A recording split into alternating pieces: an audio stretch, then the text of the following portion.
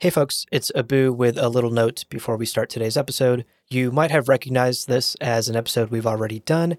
This is actually a rerun of an episode about Ecaz that we did all the way back in October 2020, 2.5 years ago, if you can believe it. The reason we're rerunning it today is because we have some production things that we need to catch up on, so we figured instead of skipping a week, we could just repost one of our favorites from the feed, just in case you haven't listened. Leo and I are hard at work on new episodes, both book club episodes for the Patreon feed, and of course, new lore episodes here for the public feed as well. So stay tuned, and thank you so much for your patience, and thank you so much for listening. All right, hope you all enjoy this one. Today on the show, we're sculpting with our minds, we've taken a dose of truth serum, and we're finally tasting the juice of Sappho. That's right, it's our vacation to Ecaz.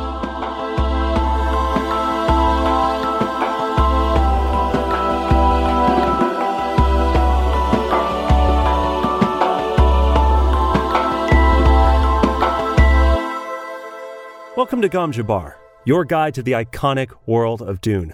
We will be exploring the themes, philosophies, and characters found in the sandy depths of this vast universe, from Frank Herbert's groundbreaking novels to the adaptations on film and TV.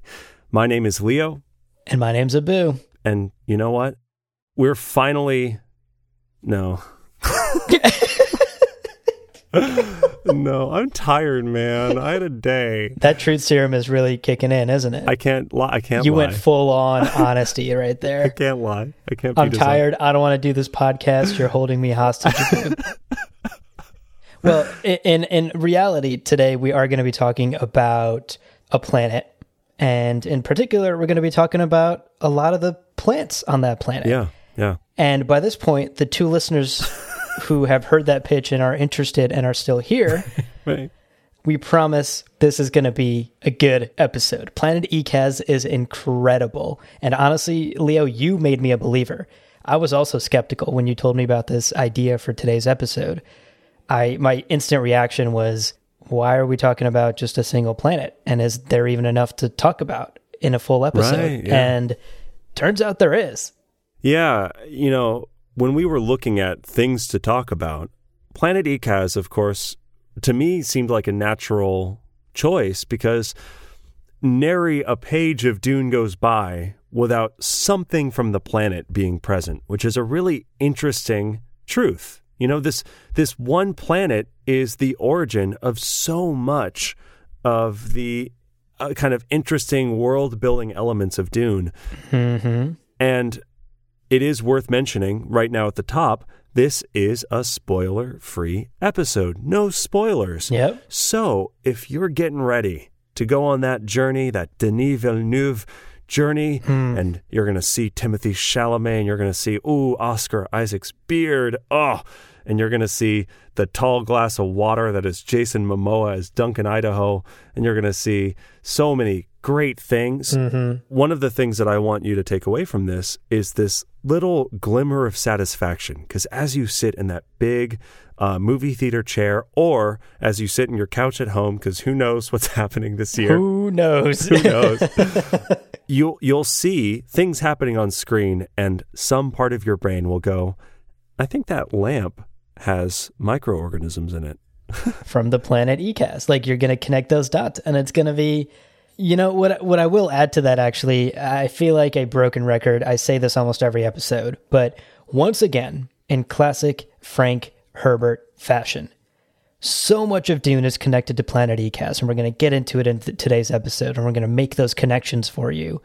But Ecaz is almost never mentioned and definitely never explained in any of Frank's novels. Yeah. So if you need reinforcement that nothing we talk about today is going to be a movie spoiler or even a book spoiler, rest assured, none of this exists in the novels. Well, let me rephrase that. It does exist. Yeah. It's definitely all there, but it was established later in the Dune Encyclopedia and in later expanded lore. There's going to be some really interesting tidbits of information today. I'll actually amend that a little bit as well, because what I was blown away by as we were writing the script for this episode, a lot of this information that we're going to be talking about is actually in the Dune book, but it's in the like technology of the Imperium, or the terminology like of the Imperium. appendix at the end or whatever. Exactly, yeah.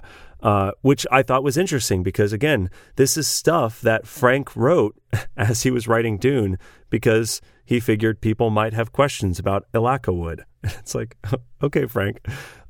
I mean, yeah. I guess we're doing an episode on it, so you win. Right. You win. You love to see it. World building like that is what makes Dune so great and why we love it. Totally. But let's get into it. We've been hyping up Planet Ecaz this entire time, but I think it's time to dive into it, and we should start, as we always do, Leo, at the very beginning. Absolutely. Yeah. So Ecaz, to talk about Ecaz's history, and again, the timeline of Dune episodes that we released are spoiler-free as well, so if you want to get an idea of when Dune happens and the years that I'm about to be saying, will make more sense if you've listened to those episodes. But Ecaz was discovered in 8112 BG, which is to say before Guild, and immediately becomes the fief of House Plana, or Plana, House Plana, which is great. And, immediately it gets a reputation. And I see this in the script, and I could say it. I mean, I could say what it says in the script. Yeah. But Abu, I want to hear you say it. Look, one name that Planet Ecaz gets is the greenhouse planet. Yeah. Another name, and the name that I prefer for Planet Ecaz, sure, is Botanical Bonanza, baby. Oh, delightful. That just... I'm not tired anymore. Look at that. Just immediately, all of my fatigue is gone.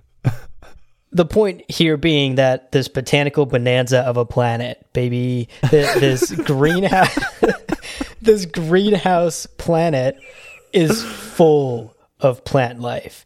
The climate of Planet Ecaz, when it's first discovered, and it's the fief of House Plana, is very high humidity, and that leads, like, not a lot of rainfall, but very high humidity and very temperate climates means that there's a lot of plant life, and there's a lot of plants to study. So House Plana does exactly that. They start funding tons and tons of research, and research laboratories and scientists flood the planet, and it becomes like a big, in my mind at least, I imagine it becomes like a huge scientific endeavor for the galactic community. Like, we found this planet, there's crazy plant life on here, let's do some research. And that's what House Plana does. Yeah, I imagine this is something that people are hearing about in the news, as much as news can happen in this sort of spread out universe. What are the recent discoveries on Ecaz, right? These, again, new medicines, maybe new weird bits of technology. And you might be thinking now, what could plants do? But it's so much. And trust us. Yeah. And I think I like to imagine what this natural Ecaz is like before humans come and mess it all up with, oh no, well, nuclear explosions. So what happens is the Imperium is not super loving a couple of rebellions, and word on the street is Ecaz is a place where some of these rebellions have headquarters, is my understanding of it. And one solution to people not agreeing with you is just dropping thousands of nuclear warheads on them. Classic. Yeah. It's a subtle approach. Diplomacy, I think, is the word. But the unintended side effect of this brutish approach to quelling disagreements is that all of these labs, these experimental facilities where they are gathering plants and running experiments and stuff, are full of chemicals and are full of like sciencey shit. Mm-hmm. So blowing those things up, you are basically coating the planet in these incredibly unpredictable chemicals, and then also tons and tons of radiation. And this is known as the slagging of Ecaz. And this is the moment that what was already like 8 out of 10 a crazy planet gets, the knob is now glowing and it's like 14 out of 10 and everyone's scared and screaming and crying. Yeah. The knob is glowing because it's radiated. Don't touch it. Yeah. This is a wild turn for Ecaz, of course. The slagging of Ecaz is a horrific moment in its history. You failed to mention a small little detail. The people all die. Oh, right. Oops. Yeah, I forgot that little tidbit. Leo, I know we're focusing on the plants in this episode, but people matter, Leo. I don't know how many times I have to tell you this. I shouldn't joke. It is actually sad. It is actually sad, right? Like everyone on the planet dies, all these researchers.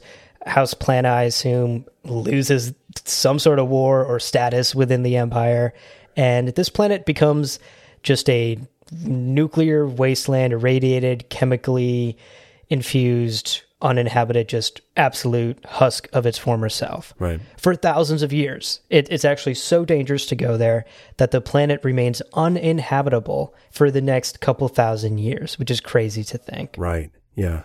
That is, until a little something called the Butlerian Jihad that you can learn much more about in our timeline episode. God, we keep talking about that. Yeah, like this tiny event that happened that just changed the face of everything. Yeah. After the Butlerian Jihad, and after thinking machines have been wiped out of the galaxy through this genocide, humanity was desperate to find biological replacements for a lot of their technological advancements. And we talked about this in our Tech of Dune episode, about how much of Dune has a biological base because there is this fear about technology from the Butlerian Jihad. So what humanity does here at this point is, okay, we need to start exploring planets. We need to branch out. We need to figure out if we can find substitutes for the things that the thinking machines did for us, because we trust biology more than we trust technology. Right. So they remembered, right, in the history textbooks of thousands of years ago, people maybe remembered this little gem of a planet called Ecaz that was all the rage back in the day for some wacky and crazy plants, crazy, insane greenhouse. What was the word? Botanical bonanza. Botanical bonanza, baby. That'll never get old for me. So they remembered this crazy botanical bonanza, baby. Planet. And they go, well, let's maybe go see what's happened. And man, so here's the petri dish of Ecaz. Thousands of years, this is the ingredients, thousands of years, already crazy plant life, deadly chemicals and radiation, and then you give it time to sort out the craziest stuff. And natural selection happens over thousands of years, and all of the animals have died out, basically, right? Mm-hmm. Almost all of the animals have died out. There are some insects, but mostly the planet is alive with these plants. And I cannot stress how batshit crazy some of these plants are. To be clear, we are going to be talking about the useful ones, but from a couple of sentences here and there in the encyclopedia and in Dune and in some of the follow-up books, you get the impression that going to Ecaz in this era is like, a Salvador Dali painting of plant life where you might just be eaten by the coconut tree. And oops, you're bad for being close to it because it has tentacles. Like, it's a crazy, crazy planet. Yeah. In my mind, it was an Alice in Wonderland planet. Yeah. If you fell down that rabbit hole into Ecaz, watch out. There's going to be talking cat plants and there's going to be, tea parties. Like to me, it was a wacky world of just incredibly dangerous and also incredibly useful, which we'll talk about in a bit, plant life, covering every inch of it. And it must have been incredibly awe-inspiring for the explorers who do rediscover Ecaz after all of these thousands of years of chemicals and radiation and natural selection. And it's actually so unbelievably weird that when these explorers took some samples from Ecaz and tried to show their fellow scientists, like, hey, look what we found, they got laughed at. They were like, nah, like, that's not a thing. What kind of practical joke are you playing on us? This is explorers showing other, like, seasoned explorers and other seasoned explorers going, that's not a possible place. And of course they have to say, well, it's right over there, the glowing orb that we've been ignoring for 8,000 years. That's the one where we got all this stuff. So they rediscover, they send explorers there. And when they start seeing that these plants may have some really incredible uses, they think, cool, let's experiment with them again. Let's find a solution. Let's see what they can be made to do, and let's see what can be made out of them. But there's this problem because the planet is still very irradiated, and the planet is still covered in crazy chemicals that the plants may have adopted, and you have new bacterias and new diseases and viruses that are all over the place. So explorers would go to the planet for 1 week periods to harvest just anything that doesn't bite or kill them. And they drag the weird assortment of things onto their ship, and they fly as fast as they can away from this terrible, magical, wonderful planet. And then they have to quarantine themselves for a month, which, man. You didn't have to say anything else. Just you just had to trail that sentence off. We all know. Right. This therapy session has been nice. We'll get back to Thanks for listening, everyone. Yeah. But you're totally right, though. The planet is still extremely hostile and still uninhabitable, even now. And regardless of how useful the plant life may be, and regardless of how interested these scientists and explorers might be in getting back to Ecaz, they cannot resettle it. All resettlement attempts have failed. Right. And at this point, House Zeton is the owner of the planet. And it's their job to basically just keep this rotation of scientists and explorers and artists going to and from the planet in the most safe way possible. Hazmat suits, take some guards with you, take some weapons, take multiple tools of every type, because the tools would just break and degrade so fast. Like, oh, my shovel's melting. Cool. Exactly. You're just digging in the dirt, and suddenly your shovel's melting and the handle's on fire.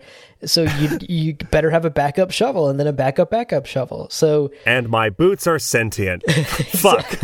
Exactly. So it's again very much still a extremely hostile, uninhabitable, I would say almost even dead planet, except for the fact that there's just this incredible array of plant life on it that turns out to be incredibly useful for humanity. So yeah. Leo, what you and I did for sort of the latter half of our episode here today is we went through some of the plant life that you can find on Ecaz. We cherry-picked some of the most interesting ones to talk about. Right. And welcome to the botany section of the episode. Everyone comes to science fiction to learn about plants. That's just a part of it's part and parcel for the. Now, we have to start because of the uncomfortable number of messages we've received. I don't know how to feel about this. It's wild. Okay, Sappho. Okay, for those of you who already know about the juice of Sappho, why are y'all so passionate about this? Stop emailing us. I mean, no, keep emailing us. No, please keep emailing us. He's kidding, but we love hearing from you. I'm just lashing out because, Leo, I was telling this to you earlier, right? I was like, how are there so many Sappho stans in the Dune community? Who are you people? What is it about Sappho that attracts you so much? And why are we getting all of these emails and messages and DMs on social media about our Mentat episode a couple weeks ago and how we didn't mention Sappho? And y'all are really mad about that. The nature of podcasts is inevitably, Abu and I, what we're asking is rhetorical because, that's the nature of the medium. But I'm genuinely curious. If you want to throw us a message, let us know why you or your friends and family are so passionate about Sappho juice. It's cool. No, I mean, no doubt it's cool. No doubt. But, That cool? That cool? If you're like the best movie that was ever made was like Cars 2, again, I just have questions. Right. Do you, but I just have questions. yeah, I'm not going to rain on your Sappho parade, but right. Well, let's get the non-Sappho stands caught up and maybe make some new Sappho stands here today on this episode. Prepare yourselves. Let's try to explain Sappho juice to our listeners and to the people who are going to be going into the upcoming film or maybe check out the David Lynch film from 1984. Right. And this is something that may actually make an appearance in the upcoming film and definitely did make an appearance in David Lynch's 1984 Doomed film. So Sappho is a juice that is harvested from the roots surrounding some of the craters that were bombed by nuclear bombs on the planet of Ecaz. So if you picture this sort of nuclear bombed surface, there are these barrier roots that grow around these craters. And if you harvest the roots and you juice them, you can get this juice of Sappho. Now, what you may see in the Dune movie is we talk about how this is a post-technology universe where people are not really relying on technology. And one of the things that people have done, and this is sort of my spoiler-free explanation of Mentats, is people have trained themselves from a young age often to think like a machine, to actually like incredible success, like to the point of being able to calculate future possibilities with certainty. So Mentats are a big thing in Dune, and in the David Lynch film, which I don't necessarily recommend watching if you're getting ready for this new Denis Villeneuve movie, but if you have seen it, you know what I'm talking about, and eventually it can be fun to watch with friends. You'll see that Mentats often have this sort of ruby red stains on their lips and mouth. Yeah, like a really bad case of chapped lips. Just super, or they're like, they love those like strawberry chapsticks. Oh, yeah. They just are mashing it onto their face. It's it's delicious. So Sappho, and this is actually from the appendix of Dune, says Sappho is high-energy liquid extracted from barrier roots of Ecaz, commonly used by Mentats who claim it amplifies mental powers. Users develop deep ruby stains on mouth and lips. So, super Mentat juice that like boosts Mentats abilities, right? Mm-hmm. That's cool. Right. It makes these human computers process stuff faster. Yeah, it's like Norton antivirus. It's the opposite of Norton antivirus. It's the opposite. You know how Norton makes your computer run slower? Sappho is the opposite. Anti-Norton. That's so dumb. It's like overclocking. You're overclocking your Mentats. Yeah, that's a good, if you're a PC nerd, it's like overclocking your processor. And I do want to point out, though, Leo, this is an exact quote from the Dune novel. And Frank is not someone who would waste words, right? I think we can agree on that. A certain word here in this exact quote that you've pulled sticks out to me. Yeah. Mentats who claim it amplifies mental powers. Right. Does that mean it does not? You know, we were talking about this offline. I will claim that I bowl better when I'm drunk. Uh-huh. I don't think that this settles alcohol as a bowling amplifier. It's an interesting word, claim, because the encyclopedia continues, experiments with untrained subjects, which is to say people who are not Mentats and have not gone through these years of conditioning, reveal no corresponding amplification of Mentat-like abilities. So there are some possibilities here, and I don't mean to, like, again, rain on the Sappho parade that's clearly been happening for the last 40 years, but... Yeah, we don't need that kind of rage in our inboxes. We do not. But it does seem possible that maybe Sappho's just delicious, or, like, is a, I don't know, maybe it's like weed? I don't know. It's, you know, again, it could just be because the world of Dune is just... doesn't have consistent lore, and that's also possible. Yeah. It is a futile task to try and catalog it, so we should maybe just stop recording. Okay, well, thanks for listening for the second time this episode. Bye. But in actuality, I think this may just be the word claim may not have translated its way into the encyclopedia or vice versa. But I think what we could extract from this idea is that perhaps it helps mentats who have been trained and have spent years and decades of their lives training to be these human computers who can do incredible calculations and leaps of logic. Right. Maybe it does help you if you've done that training.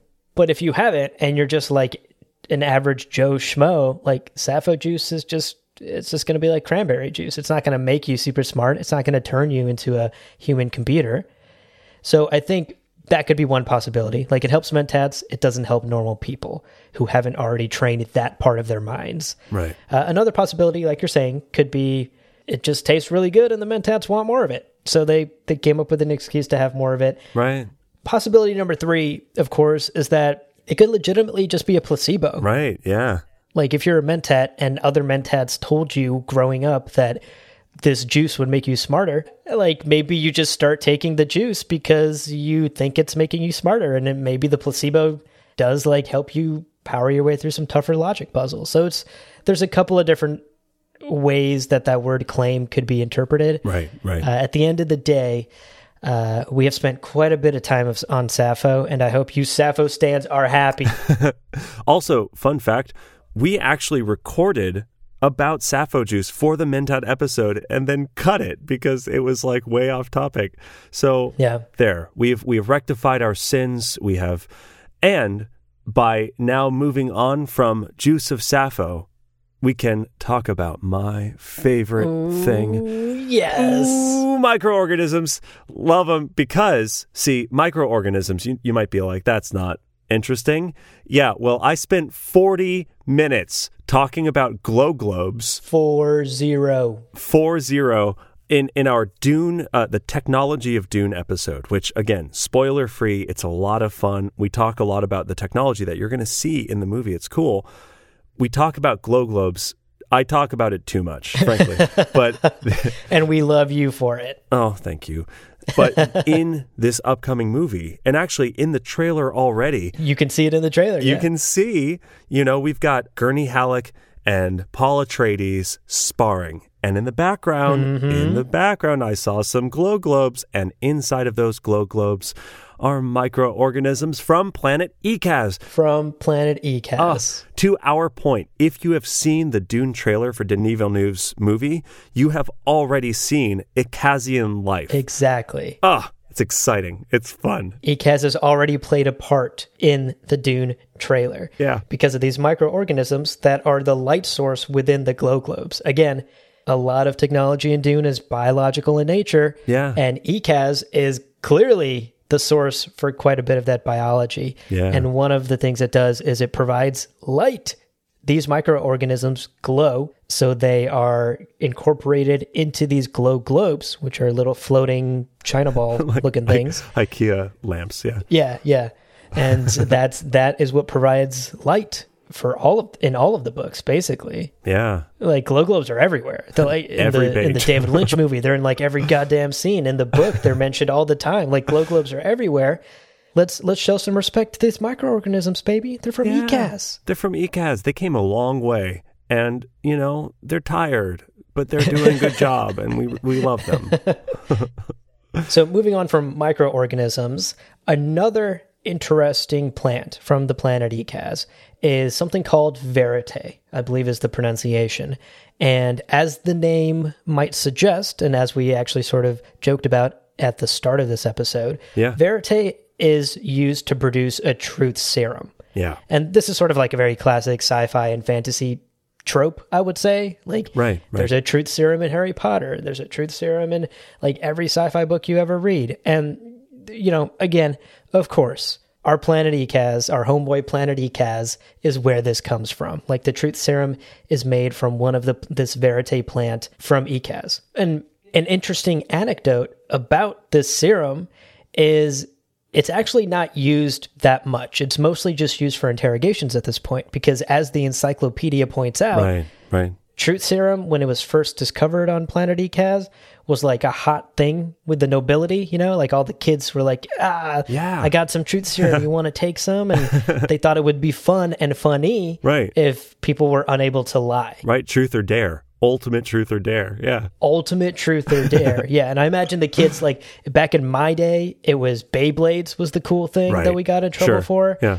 Here in the Dune universe, the teenagers got in trouble for truth serum. Yeah. and ultimately realized, like, oh shit, people being blatantly truthfully honest to my face all the time is not fun. So they stopped doing that. Yeah, that's a damaging middle school experience, is blatant honesty. That is a quick way of losing friends. Exactly. So truth serum actually doesn't play it. It is mentioned in the books, I do recall, actually. Yeah. But it doesn't play a major role in the larger universe, and we probably won't see it in the movie. Probably not. Unless we see an interrogation scene, because that is primarily what it's used for at this point, espionage and interrogations. I do like that the definition, which is from the appendix of Dune, says, quote, one of the Ecaz will-destroying narcotics. It renders a person incapable of falsehood. But talk about having a number of will-destroying narcotics. Will-destroying. They destroy your will. And there's multiple of them. What a planet. What a planet. That's why we're doing this episode. What a planet. We told you this would be interesting. Next up, we're going to be talking about Ilaka wood. Now, Ilaka wood is described as a blood-grained wood. What does that mean? I don't know. But it can be burned to produce two different narcotics, which are actually very different narcotics. First and foremost is the Ilaka drug, which kind of makes sense. You burn the Ilaka wood. Ilaka drug, got it. Yeah, it makes sense. 1-to-1. It's reasonable so far. And then secondarily, you have Semuta, is I think how you say it. Would you say Semuta? I'd say so, yeah. That's how I've been saying it forever. So we have Ilaka drug and we have Semuta. Now, I will point out that we see in the trailer, we see Goopy Baron Harkonnen, who's a character in the movie. Apparently, he has a desk made of Ilaka wood, which is, to my knowledge, the only prominent instance of it being explicitly used for furniture. That's also like a crazy flex, right? Yeah. I don't know. I try to imagine some drug being in solid form and then building furniture out of it. Like, what a flex. I mean, that's like a real drug kingpin flex. Oh, yeah. I solidified my cocaine and it's the chair I sit in now. Like, what the fuck? Wow, that is bold. Okay, I guess. It's a little weird. It just looks like you sat in baby powder. Anyway. No, it's cocaine, goddammit. It's cocaine. Take me seriously, guys. So these two drugs, Ilaka drug and Semuta, you burn Ilaka wood and then you use the resin to create these two narcotics.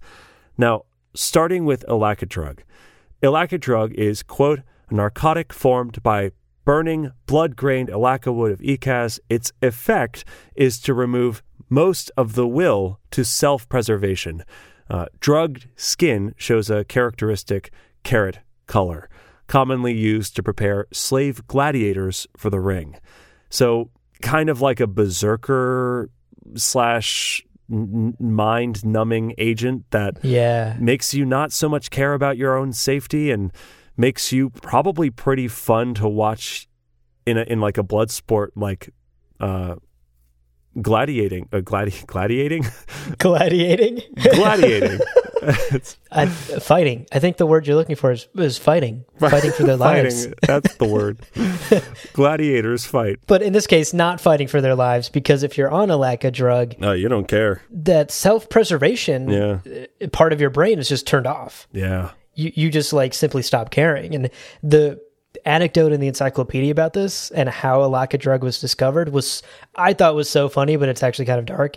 The scientists who discovered Ilaka drug would chop down some Ilaka wood, started burning it for a campfire, fell asleep, and like woke up the next day, and for the next couple of days just couldn't get themselves to care about their safety, even though they were on the dangerous, well-established, dangerous planet of Ecaz. They just stopped caring about their own safety. Yeah. And by the time the drug wore off and they kind of came out of this anti-self-preservation haze, I think 2 or 3 of them had died. One of them had like a beetle in their, like that bored through their skin, like, but nobody cared. They just like let it happen. because the drug was affecting them so much. Man, I just call that Mondays, you know? The Beatles starts boring and you're like, yeah, but I mean... I got a meeting at 10. I don't have time for this. I mean, is it really a big deal? I don't know. Yeah. A lack of drug. Yeah, a lack of drug is like a really, really hard case of the Mondays that you smoke. And leaves you carrot colored. So that's what a fun side effect. So this might be something that we see, you know, obviously, again, we are avoiding spoilers, but the kind of carrot-colored gladiators would be an example of Alaka, if that ever shows up. And if it happens in the movie, now you know. Now you know. Another Planet Ecaz connection. Boom. Boom. Boom. Now, the other narcotic that comes out of the Alaka wood is a little more fun, I would say. Oh, totally. Yeah. Less like self-preservation death and more... 1970s Berkeley. This is like the free love drug. Yeah. No, 1,000%. And Samuta is actually mentioned a lot in the books. It plays a pretty significant role in the novels. Yeah. A lot of characters take this.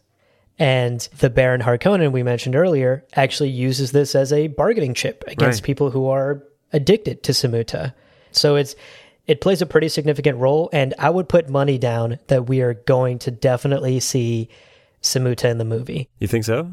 If someone looks high and if someone is listening to music, I bet so. Oh, they're probably on Samuta. that would be okay. So yeah, keep your eyes out, because there are a few scenes in the book, and none of these are like super pivotal moments. No. But there are scenes in the book where it'll be like people hanging out, listening to music on this drug. And the thing is, this is the description from the back of the book. Quote, "The second narcotic derivative by crystal extraction from burned residue of Alaka wood. The effect, described as timeless sustained ecstasy, is elicited by certain atonal vibrations referred to as Samuta music." What a trip. Hey, baby, you got some of them atonal vibrations? Or... I've gone to karaoke and I've heard some atonal vibrations, definitely. But have they elicited timeless, sustained ecstasy? They haven't, so I should probably take some Samuta. Yeah, what a way to describe that. Yeah. Timeless, sustained ecstasy. Jeez. Ooh. Sounds great. I mean, sign me up. Is there a dispensary around here, a Samuta dispensary? No, it's not legal. It's not legal in New York. Oh, damn. Okay. Well, so dumb. So it's interesting because this Samuta music, it's called music and it's referred to as music, but it's this sort of like droning tone that is a certain vibration and doesn't really have a tone. It's not centered around a tone, and elicits this crazy feeling when you're on the drug. And in the book, exactly like Abu was saying, you might see people like hanging out, listening to kind of weird music. That would be an example of Samuta usage. But also another possibility is if a character seems a little bit out of it and like a little bit... Yeah. There's a lot of talk of Samuta dullness in people's eyes. Like, Right. If a character looks like their ecstasy has been sustained for... timeless amounts. Timeless amounts. Yeah. Were those atonal vibrations coming from your room, Jeffrey? And he's like, no, I was just having ecstasy of the sustained variety for timeless amount. That is weirdly specific, Jeffrey. Oh, man. Poor Jeffrey, dude. Samuta hits hard. I will say one last thing I'll say about the music that I thought was interesting. The encyclopedia did point out that the Samuta music, I suppose the genre or type and style of music that Samuta listeners like to listen to that sort of enhance this ecstasy, the encyclopedia made sure to point out that it is anywhere from bad to unbearable for a sober person. Again, I can think of a few nights at karaoke where that is the case. Yeah, I really think I've heard some Samuta music in New York karaoke bars. I'm sure you have. I'm sure this would be the place. So moving on from Samuta and Alaka wood. Alaka wood is great. And, you know, we get two great narcotics out of one piece of wood, and it's incredible. Boom. Yeah. But I would actually propose that this next wood that we're going to talk about might take the cake for coolest wood on planet Ecaz. I love fogwood. Fogwood. I love how much hype we're giving wood. What an episode. What an episode this is. Guys, fucking buckle up. We got wood. Get ready, we baby. We got wood, folks. We're talking about plants. Plants. Fogwood is dope. I love this. This is some real so cool alien wood type stuff, and could also make an appearance in the movie, which I think would be a great flair if the set designers were like adding this in the background. Yeah. So fogwood is a plant growth, and it's capable of being shaped in situ solely by the power of human thought. Wow. And of course, you think, okay, so humans can think and use their mind to sculpt this wood.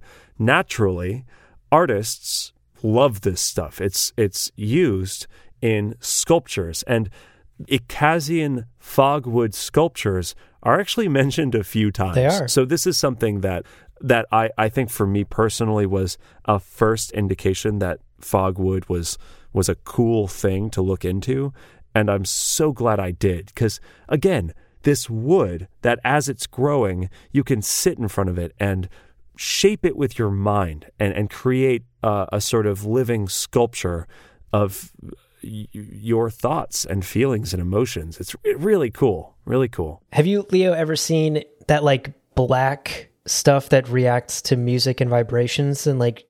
Oh, ferrofluid? I'm not sure what it's called, but that sounds right. Yeah, I think it's ferrofluid. Yeah, it's like iron particles in like a liquid form that react to magnetics. And you can it do like shapes, or it responds to vibrations, and it does these like crazy shapes on its own. Yeah, that's cool. That in my mind, that's kind of how I imagine fogwood. Obviously, a little more natural, and obviously a little more like woody, tree-like, wood-like. Right. But that is essentially what I imagine. Like an artist can go up to this fogwood tree or this fogwood branch, piece of lumber, and start to shape it with their mind. And the encyclopedia actually goes to great lengths to explain the process, because it's not like you can just order some fogwood off Amazon and get it in 2-day prime shipping and then get to work on your sculpture. Artists have to travel to planet Ecaz. Yeah. And if we haven't reinforced this enough, it's dangerous there. Yeah. It's super radiation, guys. Unknown chemicals. Super dangerous. Exactly. So dangerous. You need backup shovels for your backup shovels. And these artists are like, no, fogwood is so worth the risk. They're risking life and limb to travel to Ecaz, find some fogwood in nature, and then just sit there and think really, really hard at it to shape it into something beautiful and majestic and sculpture-like. Man. If this doesn't prove art is pain, Leo, I don't know what does. Fun fact, I got my degree in art, so this hits close to home, man. Art is pain, no doubt. Of course, naturally, you think like, okay, modern art, wood sculptures. Yeah.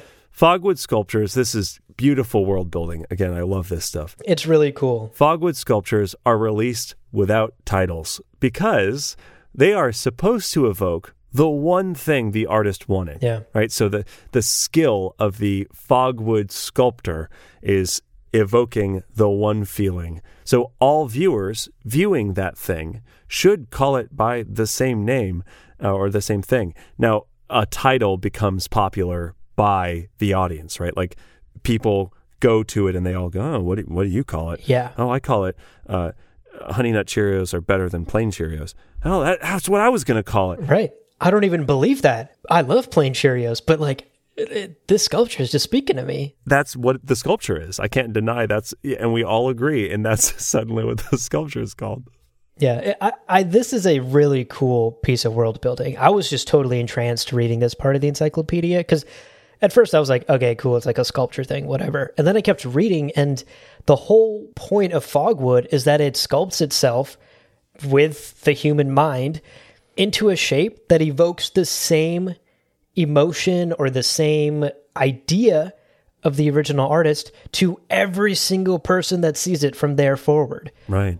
That's all it can do. It can evoke one thing, And if an artist is good enough, they can shape it into that one thing that universally every human will think when they see it, which is kind of like counter to art. There's always this idea that art speaks to everyone in different ways, and like you interpret art in the way it speaks to you. Right, yeah. Fogwood is almost the antithesis of that. There's only one way you can interpret that Honey Nut Cheerio sculpture, and that is the way the artist intended. And I thought that was very cool and like a really fun tidbit of world building. This idea that this sculpture can only elicit one thing.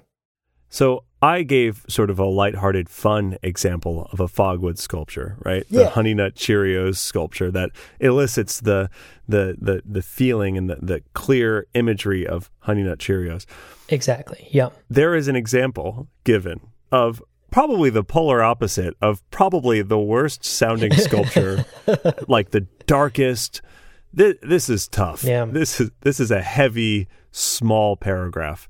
I mean, walk me through this. So it's a famous sculpture, and it's called Fear. It's called Fear. So again, think of how we just explained Fogwood. Yeah. It is a sculpture that can only elicit the same thing from everyone who sees it. Right. So everyone who sees this thing instantly feels fear, instantly thinks that is fear. That is the embodiment of fear. That sculpture could mean nothing else but fear. Yeah. That thought alone is horrific.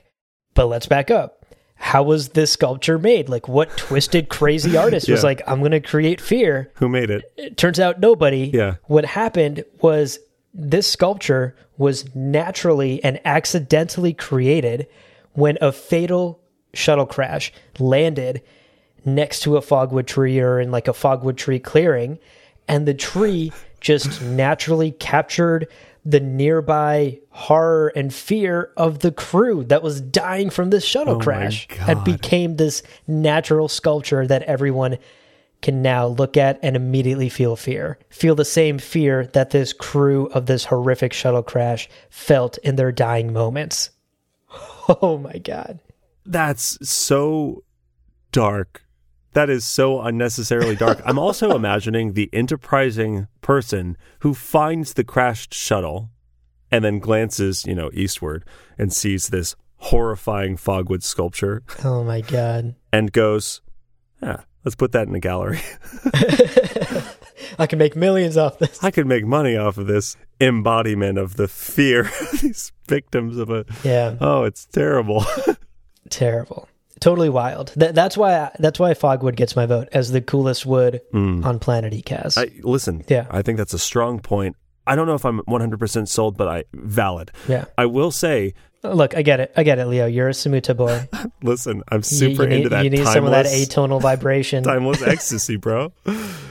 Into it.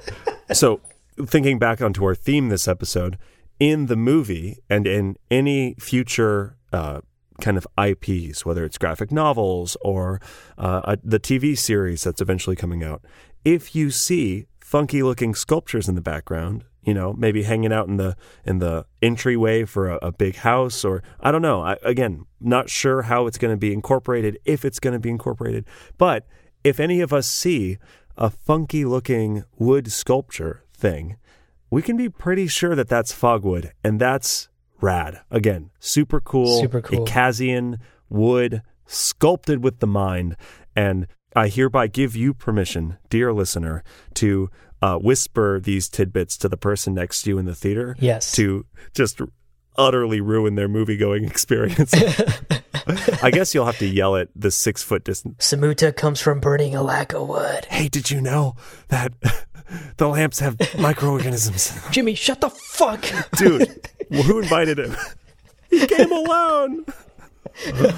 He's VIP. No, Jimmy, we support you. We do. We support you, Jimmy. Tell them. They need to know. Jimmy clearly listens to Kamchabar. Clearly. Yeah. So the last thing we want to touch on that you may or may not see in the movies and upcoming pieces of media. I think so. You think so? You think we'll see this? Yeah, I think we will. Yeah, I think so too. I think you're right. The final thing we're going to talk about is the Krimskell fiber, which is also referred to as Krimskell rope. And this is a woven rope made from strands of the huffuf vine, which is my favorite word to say. Huffuf. Huff, huff. It sounds like when little dogs are a little bit angry, but they haven't really. Oh, yeah. They kind of huff, huff, you know? Anyway, so the huff, huff vine, which is an Ecazian vine, Right. strands of this are woven together into crimskill fiber, or claw fiber is another kind of phrase. And knots tied in this crimskill fiber will get tighter and tighter and tighter if they're pulled on. Two, and this is kind of cool, preset limits. Oh. So they won't tighten indefinitely, but they will get tighter and tighter. So this is often used, and we see this across all of Dune. We see this often in when people need to be like tied up. Yeah. Like if you have a prisoner of war, or if you, again, if you are just trying to make sure someone doesn't go somewhere, this is a really useful material because, you tie their wrists with this stuff, and if they pull on it to get out, it will tighten. It'll automatically get tighter, yeah. Exactly. But it won't then cut off their hands or anything too bad because you can set these limits. And this is compared to something else that we won't really get into today, but I think is kind of fun, called Shiga wire. And Shiga wire is actually from Seleucus Secundus, which is also kind of cool. But when people are bound in Shiga wire, it's described as like they wrestle and it cuts into their skin, and it's this kind of scary, brutal thing. Right. Crimskill fiber, I feel like, is we've kidnapped someone, but we're like not committed to killing them, Yeah, like we might be some rogues with hearts of gold. Yeah. Like, you don't know. It's also Tuesday. It's a lot. It's a lot to think about, the kidnapping and then also the murder. Yeah. I'm on some Samuta right now. I can't be bothered with this. Listen, we've got some timeless ecstasy in the afternoon. We're all going to drop truth serum. It's going to be fun. And if they try to get away from our brutal truths, right.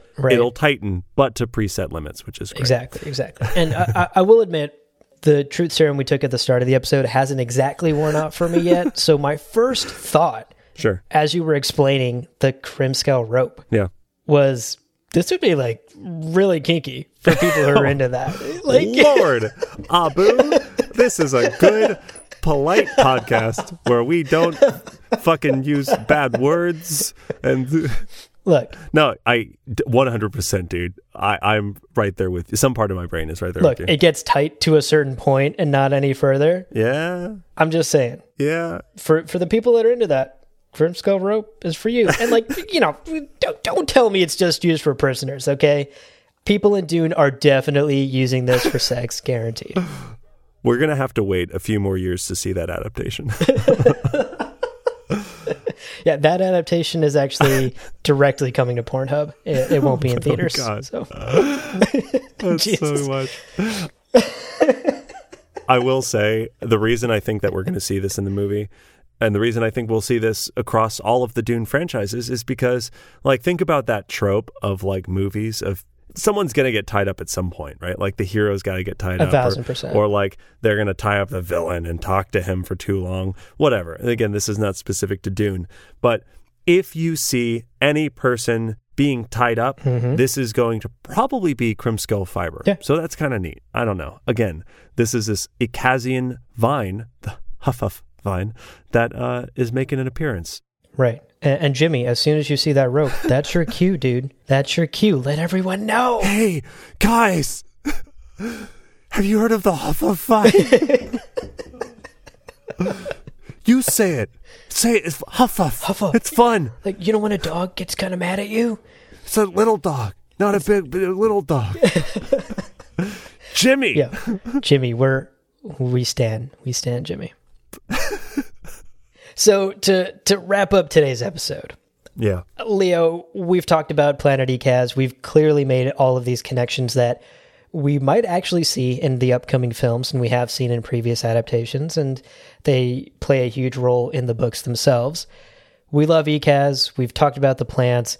I wanted to end on a bit of a lighter note. Yeah. And I actually wanted us to share what we would build with a piece of fogwood. If we braved the dangers of Ecaz, went down to the planet, found ourselves in a fogwood clearing, what would you make out of it? You know, I won't put on any airs.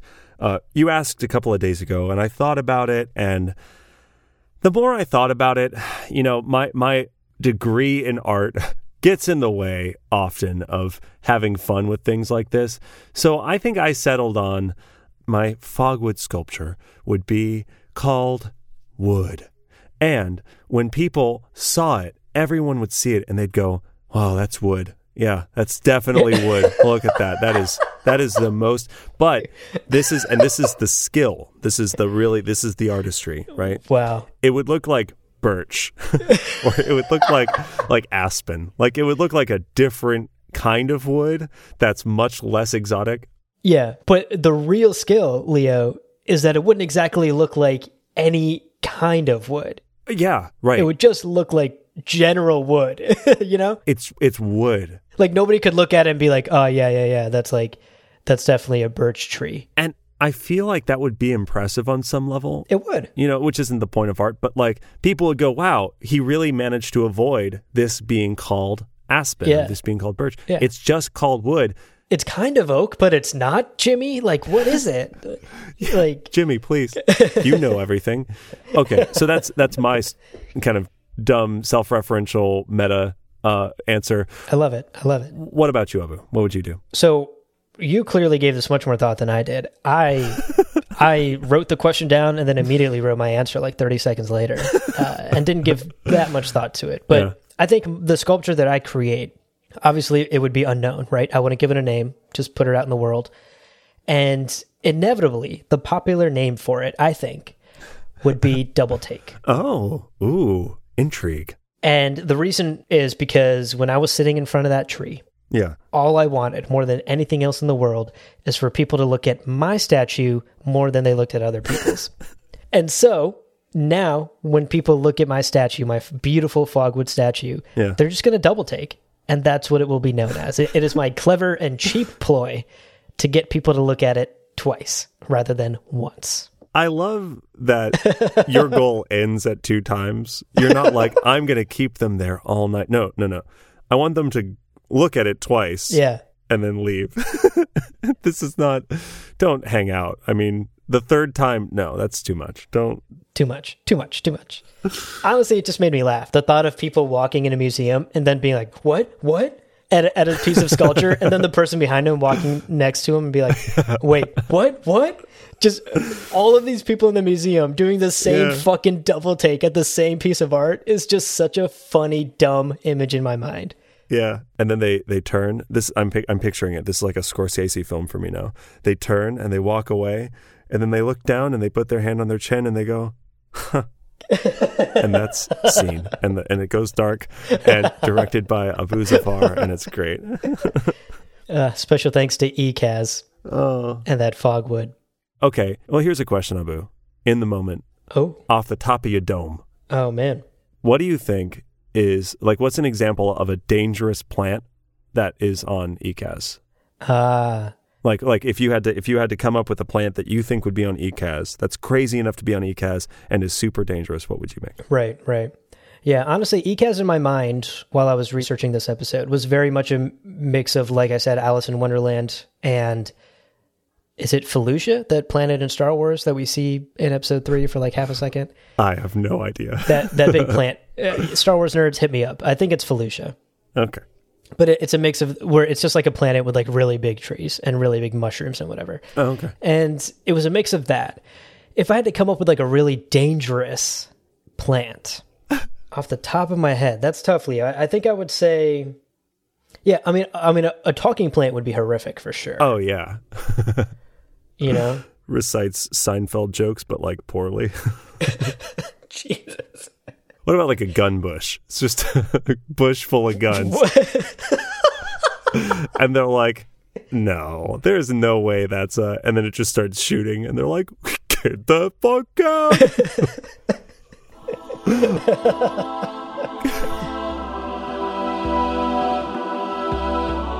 Well, friends, there is no real ending. It's just the place where you stop the recording. But this podcast is always one step beyond logic, so help us spread the word of Muad'Dib and leave us a review on Apple Podcasts. And be sure to check out the other shows on the Lore Party Podcast Network on loreparty.com. You can also follow us on Twitter and Instagram at lore_party. Thank you so much for listening, and remember, he who controls the podcast controls the universe. We'll see you on the golden path.